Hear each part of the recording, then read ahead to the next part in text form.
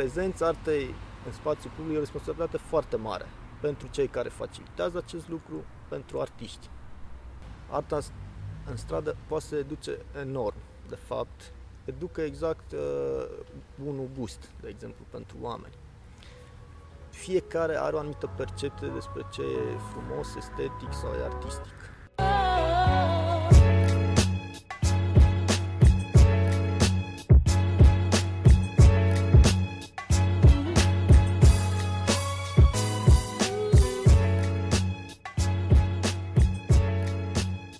Cine este Lucian Sandu-Milea? Lucian Sandu-Milea sunt eu, format arhitect și artist și organizez și chestii culturale, fac diverse lucruri, dar în special în domeniul creativ, cultural și mai specific vizual. Cum ai ajuns să faci street art? Independent, așa pur și simplu pe stradă, inspirat și de ceea ce am văzut și de cunoscut și prieteni și din zona graffiti și din zona de artă murală. Cum ți-ai defini stilul? Stilul meu are multă influență din constructivism, cumva, geometrii, o fel de construcție formată de fragmente de memorie aleatorii și cumva mă joc foarte mult în zona asta a deformărilor, de spațiu-timp, în zona asta foarte mult.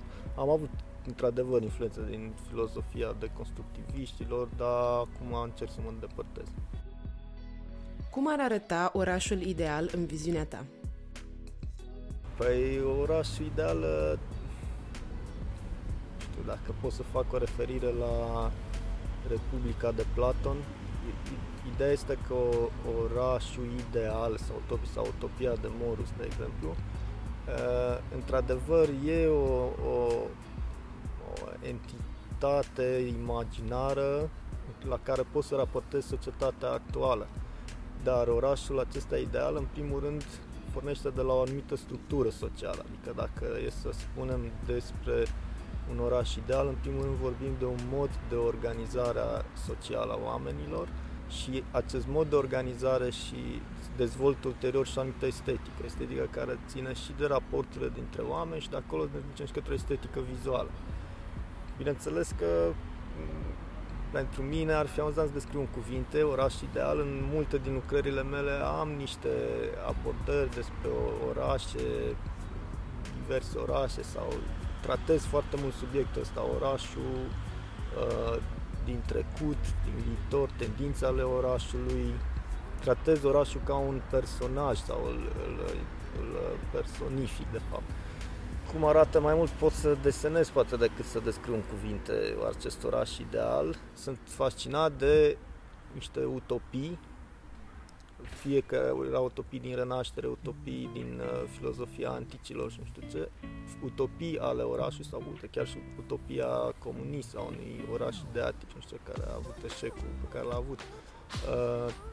Toate, practic, sunt premergătoare construcției de realitate, de fapt, aceste forme de creații ideale. Și asta, practic, de multe ori sunt mai importante decât realitatea în sine, într-un fel. Pentru că noi, ca artiști sau creativi, în primul rând proiectăm dincolo de realitatea asta și după aia această realitate începe să-și ia forma către chestia aia. Și asta e cumva și în arhitectură. Vizualizezi spațiul, pereți, existența omului în chestia aia, pe care realitatea va realiza chestia aia, de fapt. Care este locul în care ți-ai dorit cel mai mult să desenezi? Mi s-a mai pus o dată întrebarea asta la un moment dat și instinctiv am zis Casa Poporului și în continuare cred că tot asta mi-a picat în cap.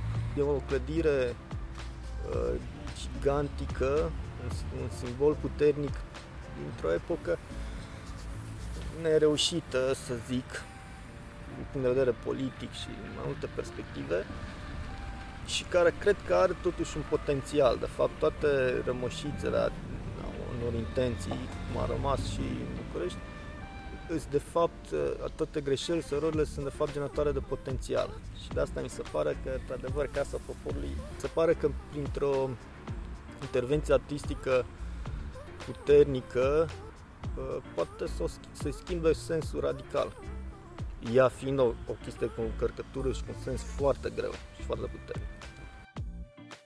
Ce sfat ți-ai dat ție, celui de acum 10 ani?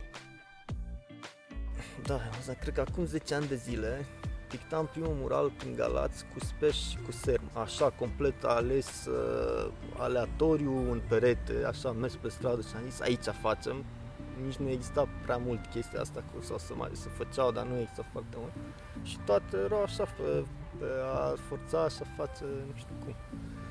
Și nu prea îmi place să mă întorc în trecut, adică îmi place să am o reflexie asupra ceea ce am făcut, dar în niciun caz să cad în capcana de a mă fixa pe un punct unde să zic că acolo putea lucrurile să se ducă în altă direcție. E clar că nu mai are niciun sens chestia asta. Cum a fost influențată activitatea ta artistică în perioada de pandemie? Puțin de ciudățenie, pentru că instinctiv am zis, wow, uite, de multe ori, având așa viață socială, mi se pare că nu mă retrag suficient acolo să creez, să nu știu ce am zis, gata, uite, mă blochează ăștia în casă, rup tot, pânze, planuri, chestii. Nu, în realitate nu a fost deloc așa, pentru că starea de a fi creativ și nu știu ce, e foarte influențată de starea societății și a oamenilor din jurul tău, de fapt. Și efectul a fost de fapt invers, pentru că era atâta deprimare, nu știu ce, și oricum părea și zona asta complet nepozitivă. Eu încerc în ce fac eu, în atât să fiu în zona cât mai pozitivă, mai ales fiind în spațiu public, să transmit chestii totuși pozitive. Și fiind în zona asta, nu am făcut nici mai nimic, hai că pot să zic sincer. Și bineînțeles, am avut proiectele care erau în derulare și erau cu angajamente de respect și am lucrat, adică nu am... Cum vezi importanța artei în aceste vremuri incerte și tulburi? Asta e o întrebare bună și dificilă cumva de răspuns. Tendința probabil instinctivă să zici foarte important, dar totuși contextul e ciudat. Dacă te referi, mă refer la războaie mondiale, la nu știu ce, în care toată concentrarea este pe acea nebunie de restructurare umană sub o violență groaznică și toate lucrurile astea. De multe ori arta a avut mai mare putere în momentele post aceste fenomene, adică în momentele de reconstrucție, în momentele de așa cu dadaism și toate, care extrageau ceva din cum e cazul și cu pandemia asta, extrageau ceva din ceea ce s-a întâmplat, din iurea care nu a fost care erau prinși toți ca într-un vortex și supraviețeau, nu supraviețeau, toate făcând dezastru și atunci venea. Dar, într-adevăr, e o întrebare bună dacă arta poate avea un rol cheie chiar în momentul ăla, chiar în iureșul ăla poate schimba ceva sau poate să fie... Și, sincer, nu știu să răspund. Am avut la un moment dat, mulți ani de zile, am avut o tendință și îmi doream cumva să am ca un subiect de doctorat arhitectura în zone de conflict. Că ce rol are arhitectul sau dacă are vreun rol, dacă poate să dețină un rol strict în momentul conflictului, când se reconfigurează orașul, când sensul pe care l-au clădirile e complet dat peste cap. Nu mai e clădire de birouri, casă sau nu știu ce. Poți să faci atunci, poți să gândești o arhitectură de conflict încât să protejezi din chestiile alea și ăla. Dar asta e un subiect de cercetare real. Care este importanța artei din offline într-o lume din ce în ce mai ancorată în mediul virtual? Mă rog, planul meu, dar nu știu, eu sper să reușesc înainte să mă arunc. Și pictura asta murală, sunt discuții cu un prieten care chiar a învățat în liceu, să facem o chestie cu realitate augmentată, pe care îl citești cu telefonul și se va compune o geometrie pe un urs care vă ține în spate în oraș, nu știu ce, dar să o modelez eu și el face aplicații. Mi se pare că pot fi niște proiecte care fac și caut de mult chestia asta și am mai încercat în București un experiment experiment care nu s-a dus până la capăt, cum a fost, să găsească niște proiecte care fac o legătură puternică între acest offline și online. Pentru că ea există oricum, într-un fel. Adică, dar ar putea fi niște proiecte care să te țină în telefon, dar și în realitate în același timp. Să nu există această ruptură între aceste medii foarte puternici. Nu vreau să zic că arta offline, adică în stadiu acum e pentru persoane care nu au telefon, știi? Dar departe, orice chestie e povestea asta cu internet, cu online, cu nu știu ce și ca o oglindă, nu știu ce, ea încă e în începuturi, într-un fel, de fapt. Adică ceea ce se întâmplă și vezi vizual și experimentezi fizic e mult peste. Cum poți educa prin street art? Aici, acum depinde. Bine, e o discuție de ce e street art sau ce arta în stradă, sau ce cu strada. Arta în stradă poate să educe enorm, de fapt. Educă exact unul gust, de exemplu, pentru oameni. Fiecare are o anumită percepție despre ce e frumos, estetic sau e artistic, la un anumit nivel. Influențat de educație, influențat de propriile căutări. Orice om de pe stradă are o percepție, adică și chiar probabil și cunoaște câțiva Picasso sau ceva, sau Da Vinci, oricine știe ce. Ok. Ei, prezența artei sau street art-ului în acest spațiu public, aici e o paletă destul de mare. Există acest graffiti care e o mișcare pe care o respect enorm și e cea mai sinceră și naturală prezență, nu aș încădea neapărat în artă, e cumva specific, dar oferă ceva vizual orașului, în orice caz. Nu știu dacă artă sau nu, dar oferă ceva vizual orașului, ca percepție. Ceva, spun eu spun benefic, aici o discuție destul de complexă. Benefic în ce sens? Multe orașe, de exemplu cum a fost utopia comunistă, a generat o criză estetică, de fapt. Și de aici a venit această, nu-ți spunea nimic, nu impunea niciun respect acea clădire, acea ambianță, de fapt, oferită de clădirea aia, și atunci a venit acea manifestare atât de sinceră și autentică, care vine din întreaga cultură hip-hop și toată chestia asta, și care încă mi se pare una dintre cele mai puternice și cele mai puternice din ultima 100 de ani, cumva, din zona asta. Cumva. Și există arta de elită, de nișă, mă rog. Acum, bineînțeles că asta oferă în spațiu public, într-o tristețe la noi, pe diverse combinații, niște monumente destul de oribile, că există niște combinații în spate, jocuri, nu vreau să lansez speculații, dar alte nu am.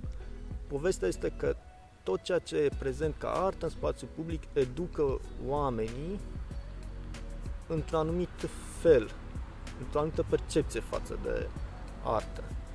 Dacă există kitsch, oamenii o să-l perceapă ca atare, ca artă și vor fi educați către kitsch. Dacă există ceva urât, vor fi educați către urât. Deci, practic, prezența artei în spațiu public e o responsabilitate foarte mare pentru cei care facilitează acest lucru, pentru artiști, în fapt. Pentru că e mai rapid educația asta vizuală, trecând pe asta să vezi, să percepi chestia asta, decât să stai să te documentezi, să cauți, să nu știu ce, doar dacă te interesează. Dar asta, vrei, nu vrei, vine către tine, cumva, în spațiu public. Ce ar trebui să știe toată lumea despre street art? Păi, ce să știe? Să știe, mă rog, există foarte mult, cu toate că, de exemplu, partea de graffiti pare o chestie de ego al artistului. De fapt, procesul e puțin invers. Adică, mulți fac asta doar pentru a se expune către oameni, de fapt, într-un fel. Adică, pleacă de la chestia asta de societate. Artiștii nu pleacă de la povestea asta de societate. Bineînțeles că există un street art, cum o chestia asta de caractere, de personaje sau tagurile sau grafe care sunt înțelese mai mult în network-ul de artiști și mulți oameni sunt pentru ei sunt aproape invizibile. Știi, musculele alea, nu știu, nu sau sunt atât de băgați în problemele lor că nu se uită și așa, știi. Asta se transmite cumva, că într-un fel artiștii destul de mult se gândesc la oamenii din oraș, se gândesc destul de mult la oamenii din oraș. Chiar în partea de pictură murală și mai mult, pentru că chiar te raportezi și pe voi, mă expun acolo, să vad atât de mulți oameni, ce înțeleg ei din treabă, știi, până la urmă. Și există atunci, acolo intervii cât consideri tu că transmiți din ceea ce crezi tu că e artă către oameni și pe undeva poți să zici că și educi. Cum te-ai simțit la ZIDART? Băi, un festival mișto, m-am simțit bine. M-am simțit chiar foarte bine. În regulă, tot, organizare, că noi deja ne știm de la prima poveste, la Street Delivery, primul mural de la Alea Parcului, prima încercare, adică și asta dă puțin și pot să spun în comparație cu eu nu am mai participat decât la Sibiu și pot să zic că aici a fost o organizare mai în regulă pe partea de atitudine față de artiști, cazare, toate atitudine față de artiști, care includă cazare, etc. Și atitudinea în sine, adică, totuși, știi, nici festivalul nu prea se poate fără artiști, e logică în ce să ții chestia asta. Și, pot să-mi zic un scurt despre ZIDART, doresc să crească în două direcții, din punctul de vedere de crescut foarte mult. În partea de artă pe care o promovează și o expune și bineînțeles în zona financiară, care, ca orice chestie,